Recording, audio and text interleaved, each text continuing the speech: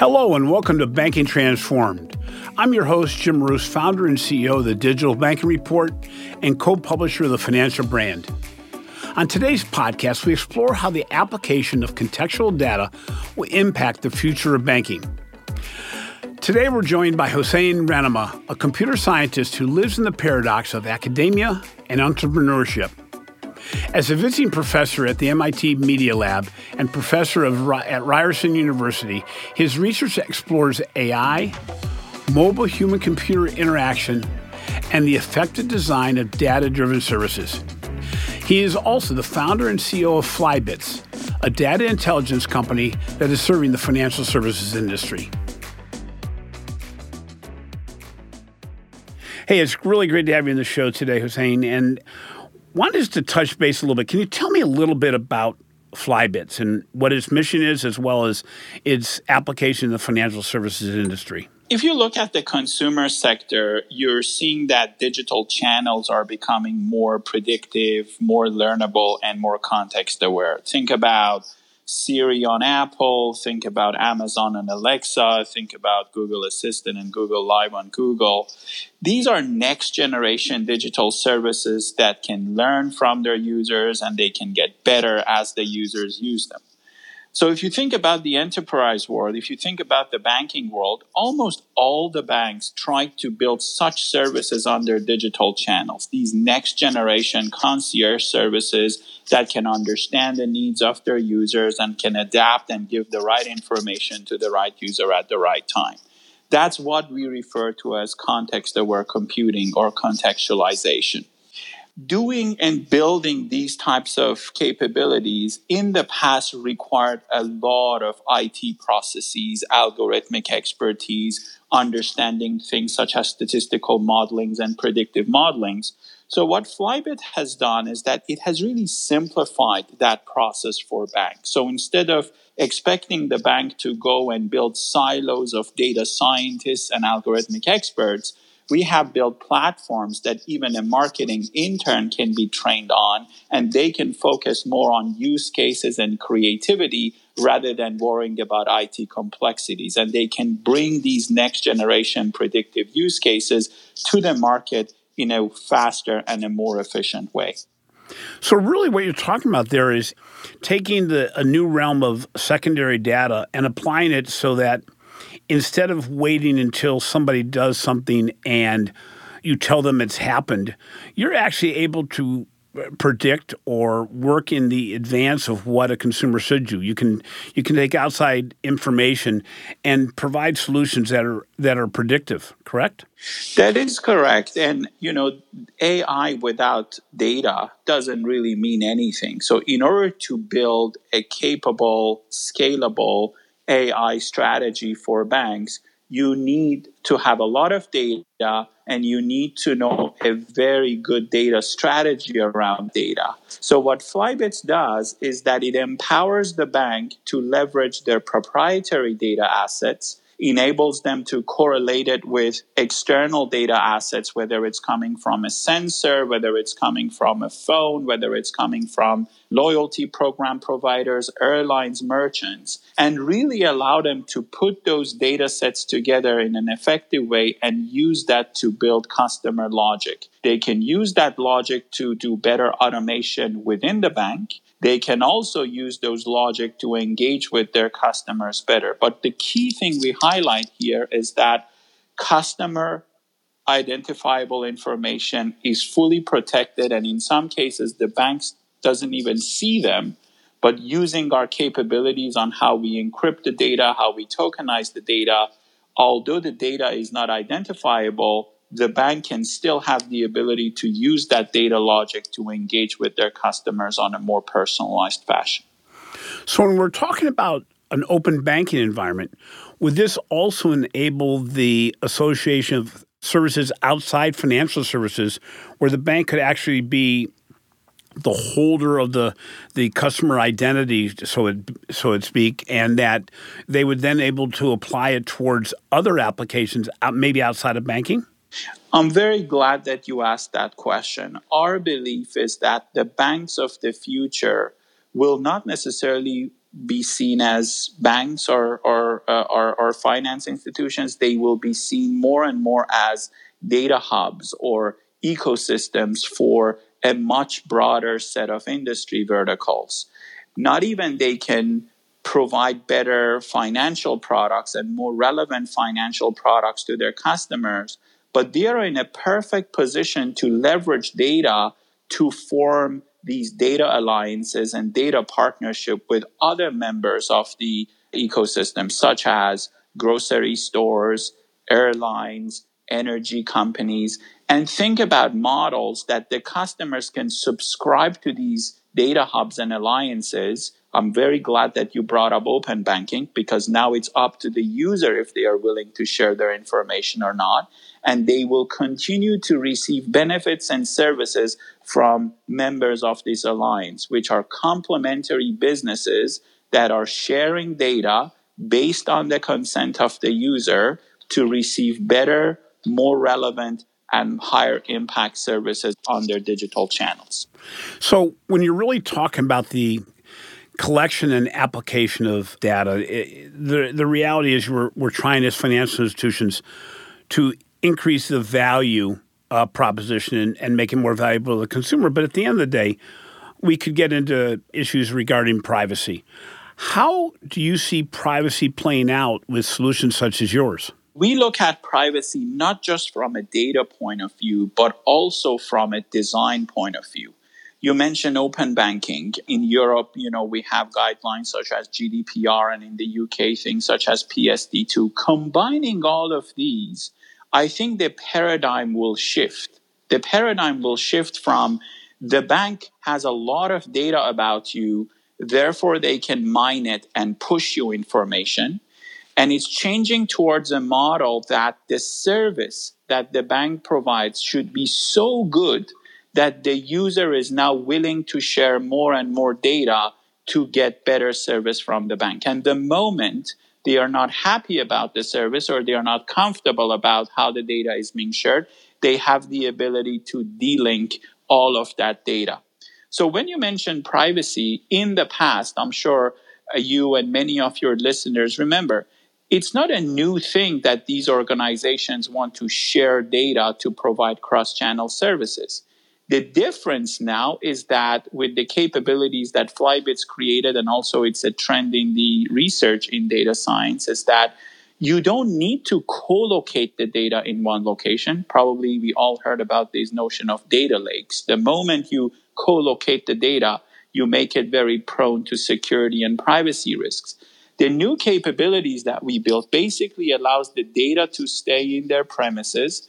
You agree on an edge, not within the cloud, but within an edge for the data insights to be computed among these data sets. And members of the data alliance will have access to the insights, not to the atomic data. So think about a grocery store, a telecom operator, and a bank partnering with each other. Absolutely, they are not interested to disclose each other data sets to one another, because that's a very important asset and it's very much prone to privacy and security risks. But if there is a trusted edge that all of them can rely on to understand the insights and the patterns and the correlations between that data, and only the insights can be shared rather than the data, I think we have reached a level of data maturity and data science maturity that a lot of the great concepts that we have had in the past can now get commercialized and be implemented in the market. So, when you apply this then, how do you see this as the financial institution really being the personal concierge for a consumer's life, both inside and outside financial services? Is the banking industry in the best position to be the daily concierge for a consumer, do you believe? Let us look at few attributes to see whether banks are in a good position to be the driver of such hubs. In order for an organization on a vertical, essentially, to be able to lead this, first of all, they need to have a lot of data. Well, we agree that many banks have a lot of data about you, especially when it comes to transactions, income level, credit score. That's very valuable data. This is data that many tech giants such as Facebook and Amazon and Google do not have access to. And that is why they are trying to get into the financial sector, because they want to have access to such data. So if data sets exist in a bank, I think it's a great asset for the banks to leverage it to build new business models out of that. The second attribute is, we need to have a lot of existing users. We don't want to start with a cold start problem like a B2C company to go and acquire users one. Banks have a lot of users. So combining these two, and still believe that banks, compared to many of these centralized repositories of information such as Facebook and Google and others, are still more trusted, I think they are in a good position to leverage digital design, bringing creativity such as storytelling and narrative design, combining it together, and really lead the way to become the hub of the next generation concierge services. When you're looking at this, and we look at the fact that in your environment, the importance of real-time data becomes imperative, because you're really trying to provide solutions on the fly in a way that if I'm in a location and I'm doing something and anything as simple as weather changes or something in my life changes to a degree that it may recommend not only a financial service, but maybe something outside the financial realm. How do you do this? How do you implement this in financial institutions that right now are not really structured with their legacy data structure to deal with that rapid of a turnaround of data and insights? You raised a very good point. I think gaining maturity on data science and understanding what data ecologies mean in a banking sector is extremely valuable to empower and enable a bank to innovate for the future. You mentioned weather data. There are sensory data there, such as location. There are commute patterns. There are purchase behavior patterns. In the past, as you know, the infrastructure of a bank were built in silos. Let me kind of share a common story that Flybits hears almost all the time. Every single digital executive that we talk to at a bank tell us that since about a year or 2 years ago, they started something in the bank called a digital transformation strategy. And what they meant was that they wanted to bring a lot of data from within the bank and from outside the bank and really automate both within the bank and also engage with their customers better. When we talk to those executives after about 6 months into the project, almost all of them tell us that about 90% of their budget is being spent on managing IT complexities, data complexities, and although they came up with some amazing use cases to begin with, they really could not bring them to the market. Now, there are a number of reasons for that. Software engineering paradigms has changed. The old way of procuring multi-million-dollar software from tech giants, changing all your paradigms and then bringing a system integrator and waiting for a year for some capabilities to be alive in the market has passed.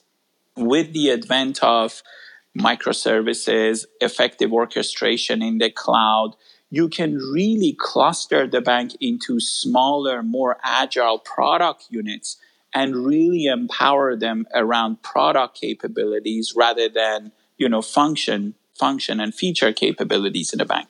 I think if such things can be understood better and be advocated within the bank, banks can really leverage these new capabilities in partnership with startups, also leveraging some of the existing capabilities they have, and really focus on time to market. So combination of these, I think, will allow banks to be more innovative and more agile when it comes to design and implementation of such services.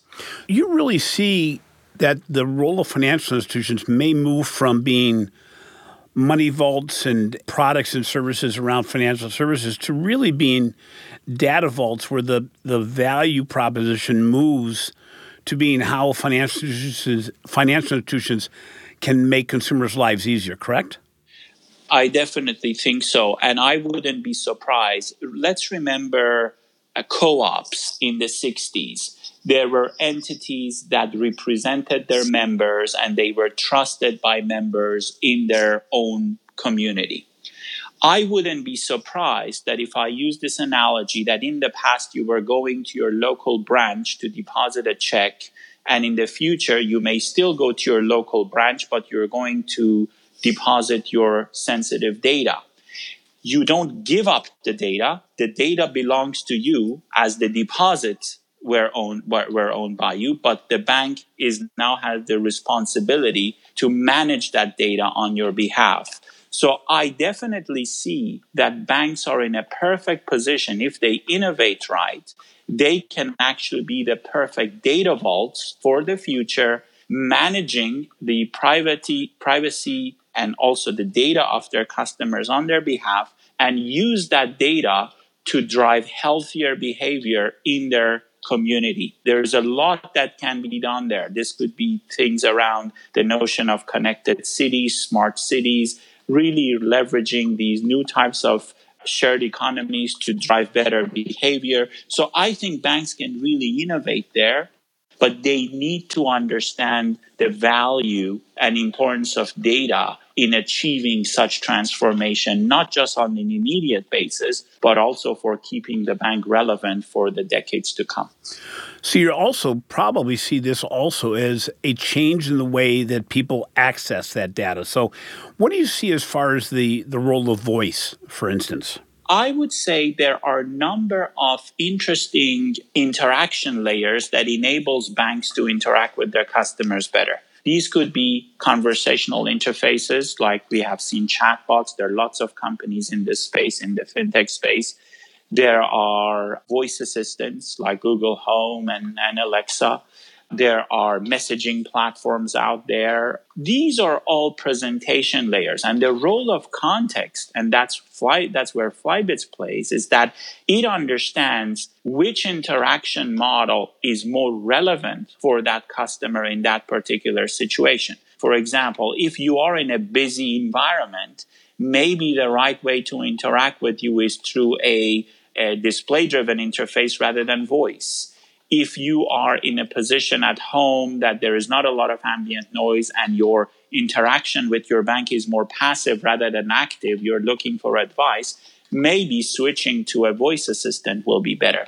But I don't think we should compare these channels and kind of think which one is better than the other. I think we should think about a contextual layer that determines the needs of a banking customer when they are at home and the needs of the same customer when, let's say, he or she is traveling on business at an airport requiring cross-border services or cross-border travel services.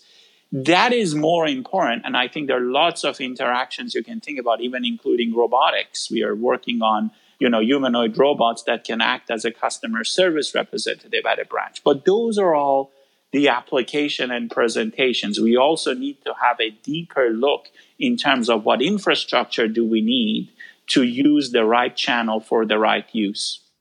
Okay, so looking at the way we apply data, look at all this advanced analytics and application so that the consumer really knows that the financial institution knows them, understands them, and looks out for them. But the challenge still is that banks are banks and bankers are bankers. What do you see as the leadership challenge and the cultural challenge in being able to apply this level of service, this level of application of data, and actually it's changing the overall business model? What do you see as the challenge internally for financial institutions in actually moving forward and embracing this type of technology?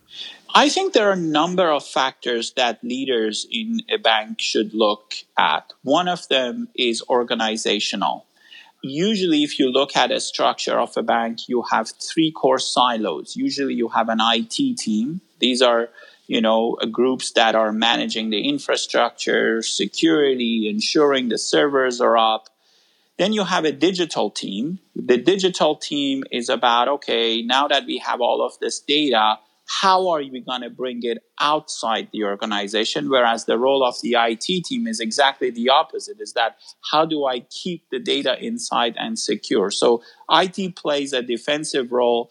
digital plays more like an offensive role. And then it's usually many of these banks introduced another silo called the analytics and the AI team, which is like, oh, now we have all of these data assets siloed and fragmented. How do we make sense of it?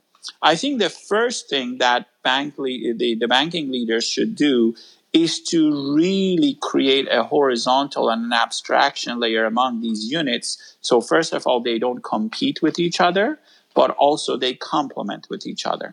And one approach to do that is to really create these smaller, more agile, more interdisciplinary units in a bank rather than to say, oh, we have an AI team of about 200 scientists. That is the job of a university. It's not the job of a bank.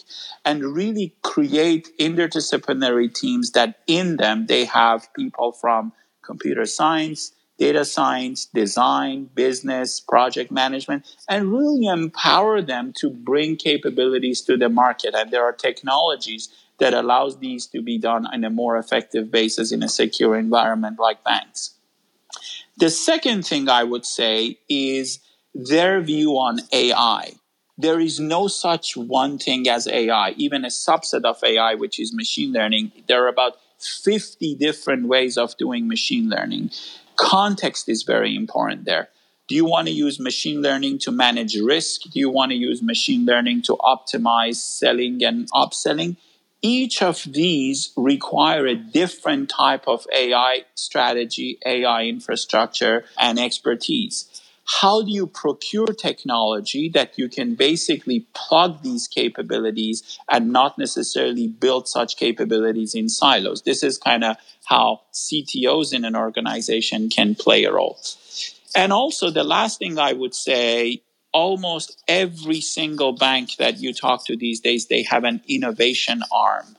It's very important that the innovation arm of a bank is interconnected to a business unit and understands how to solve a pain point. An example I can share with you, I'm not going to mention the bank, but we went to a very big innovation presentation by a very large bank. And what we saw was on one table, there is a humanoid robot, then there is a drone, then there is a bit of a blockchain, and then there is a bit of a mobile. It is great, but let partner with universities, let them to do such things. You bring capabilities to the bank that is actually solving a key pain point. And that means you need to connect the innovation unit of the bank to the leaders of business units and really create compensation structure and incentives for these individuals to talk to each other. In some cases, innovation arm is just there to hopefully, people hope to bring innovation in, but there is a need for some organizational alignment between what business wants and what innovation can do.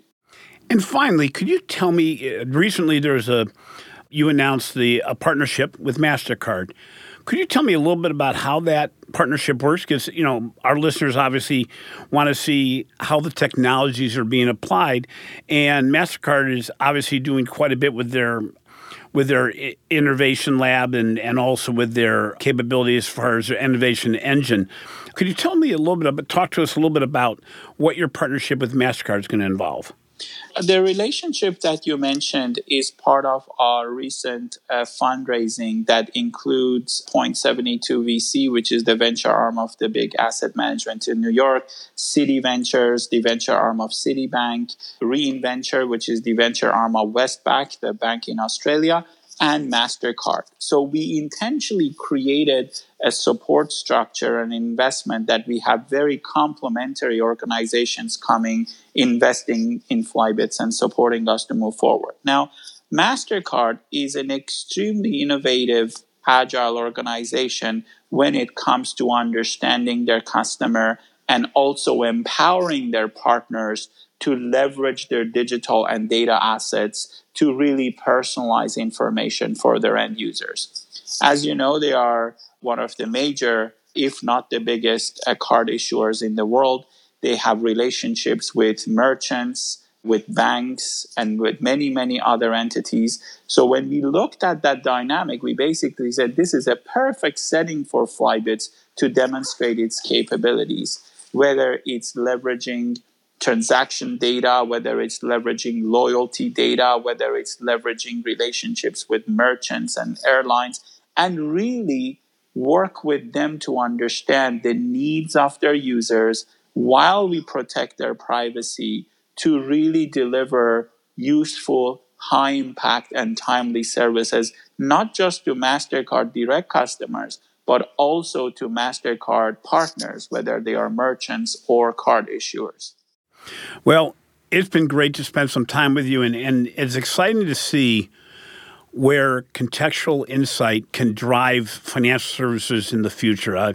We talk a lot about the movement from reactive to proactive engagement, and your solution obviously gets us to that point. I, again, really appreciate you spending some time with us today. And again, today we've spent some time with Hossein Rahnama from Flybits, and looking forward to talking to you and seeing where your organization goes in the future. Thank you very much, Jim. It was a pleasure speaking with you, and looking forward to staying in touch.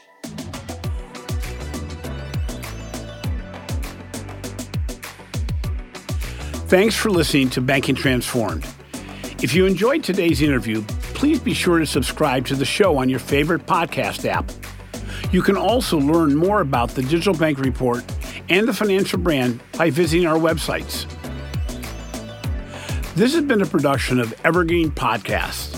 A special thank you to our producer, Bridget Coyne, and audio engineer, Eric Koltnow. I'm your host, Jim Roos. Thanks for listening, and see you next time.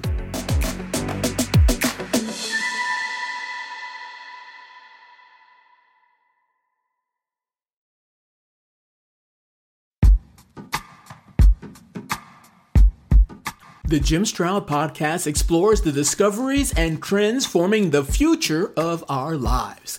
Brain-to-brain communication, robot bosses, microchip implants for workers, and artificial intelligence replacing human workers are all happening now. If you want to know what's happening next, subscribe now to the Jim Stroud Podcast.